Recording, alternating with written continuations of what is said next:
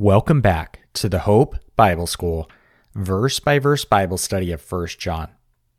Get a new lesson every other week on Monday at 12 o'clock p.m. Eastern. We are now on Lesson 20, and we are going to study 1 John 2:1. But first, let's review what we learned in 1 John 1:10 in Lesson 19. We learned that when we say we have not broken any of God's commands, we are making God out to be a liar. We are rejecting His word. We are not in fellowship with God, and His word does not live inside of us. In Lesson 20, we're going to learn how to treat younger people in faith, what our goal should be as a Christian, and that Jesus Christ, the righteous one, is our advocate.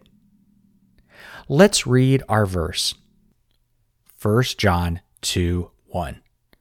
My little children, I am writing these things to you so that you will not sin. But if anyone does sin, we have an advocate before the Father, Jesus Christ, the righteous one. Let's focus on the first part of the verse. My little children. Little children is the diminutive of child, an infant, or darlings. This is an affectionate way to refer to children. John uses the term little children a number of times throughout 1 John. He was writing to children of God that are much younger than him. John is older and wiser than his readers. He is speaking with deep affection, like a loving grandfather speaks to his grandkids. Look to John as an example of how to treat those younger in the faith. However, here's the challenge. As you get older, you could begin to struggle with the values and behaviors of people younger than yourself. You may even get irritated with them, and as a result, keep your distance from them.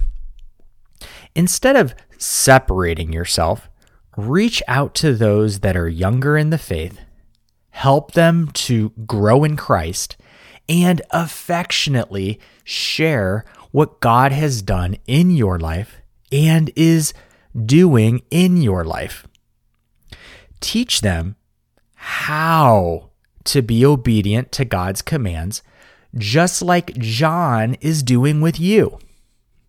The Bible teaches us that we are to help the next generation understand and connect with God. In Psalm 71:18, we read about the desire of the psalmist to declare God's power to the next generation. Psalm 71:18. Even when I am old and gray, do not forsake me, O God, until I proclaim your power to the next generation, your might to all who are to come. In Psalm 34:11, we read about the psalmist calling young people to learn about the fear of the Lord. The fear of the Lord means to have a deep reverence and respect for the Lord. It means to take what he says seriously. Psalm 34:11.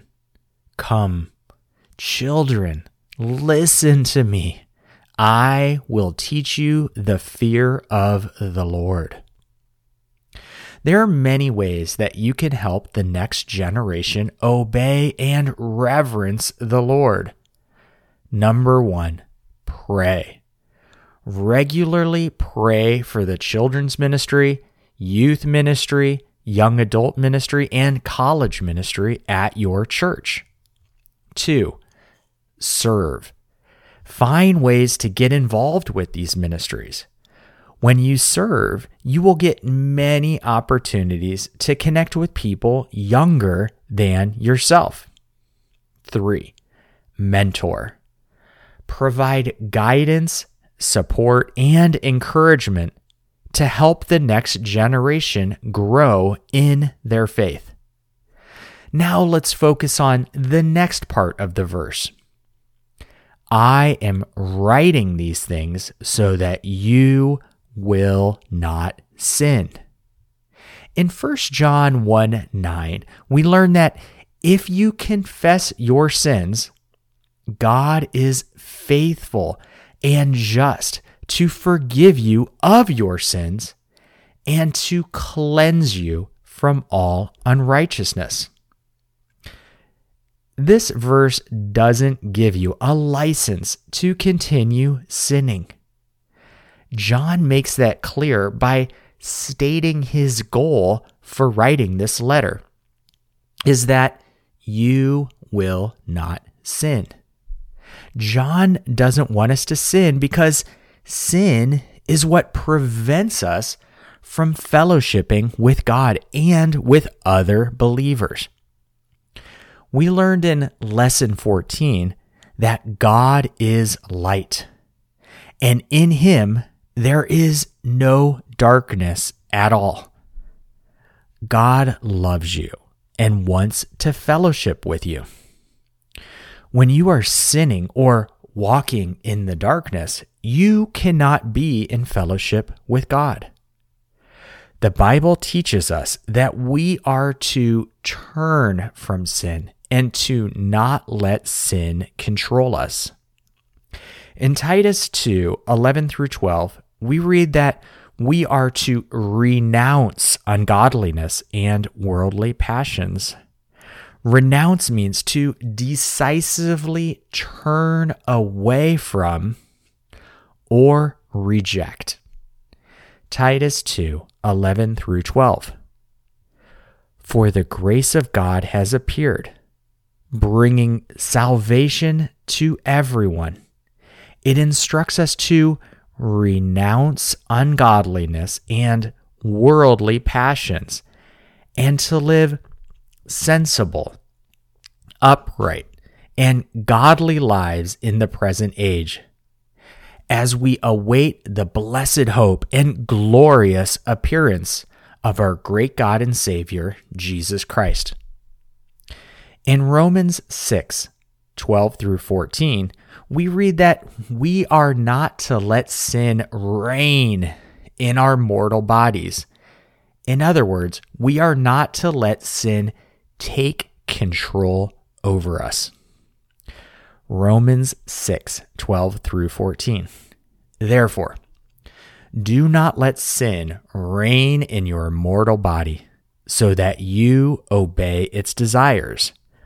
Do not present the parts of your body to sin as instruments of wickedness, but present yourselves to God as those who have been brought from death to life, and present the parts of your body to him as instruments of righteousness.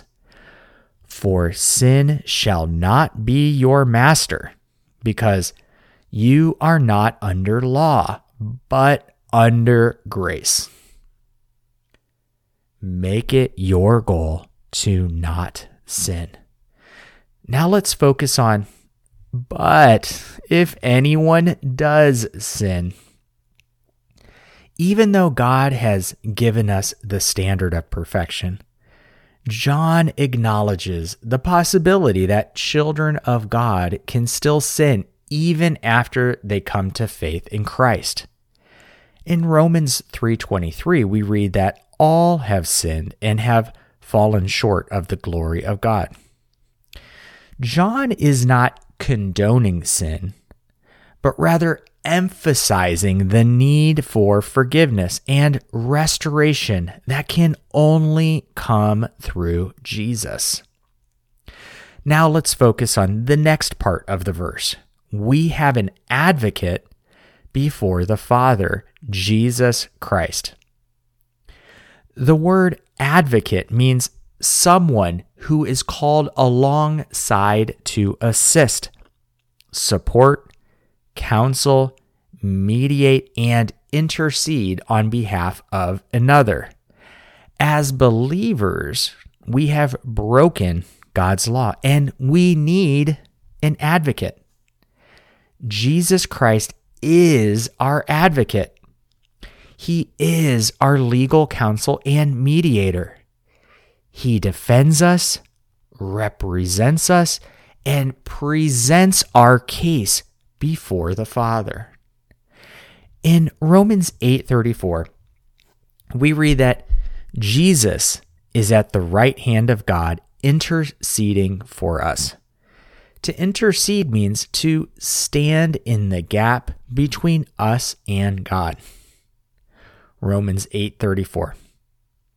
Who is there to condemn us? For Christ Jesus, who died and more than that was raised to life, is at the right hand of God, and he is interceding for us.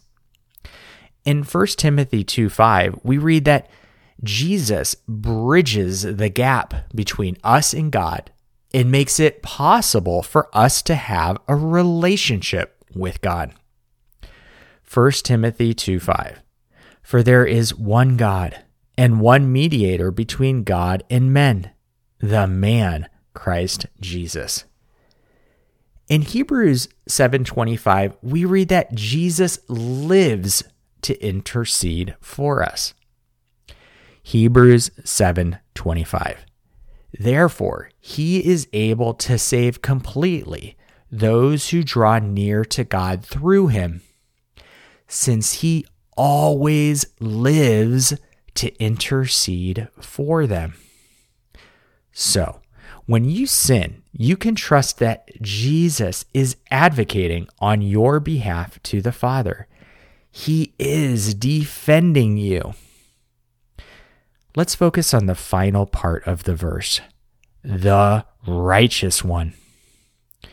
The reason that Jesus can advocate for us before the Father is because he is righteous. To be righteous means that Jesus is entirely without sin, perfectly just, and morally upright.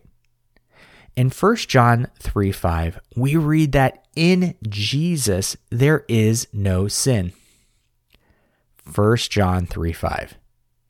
You know that he appeared in order to take away sins, and in him there is no sin. One of the main benefits of being in the family of God is that Jesus is always pleading our case before God. The reason Jesus can plead your case is because he died in your place. He paid the penalty for your sins. He fulfilled the righteous requirements of the law. In 1 Peter 3:18, we read that Jesus, the righteous, died for the unrighteous, so that he could bring you to God. 1 Peter 3:18. For Christ also suffered for sins once for all, the righteous for the unrighteous, to bring you to God.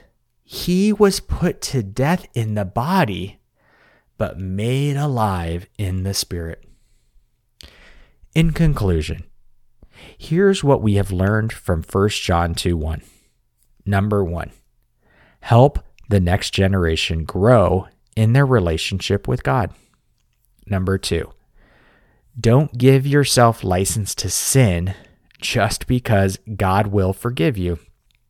3, make it your goal to not sin so that you can maintain fellowship with God.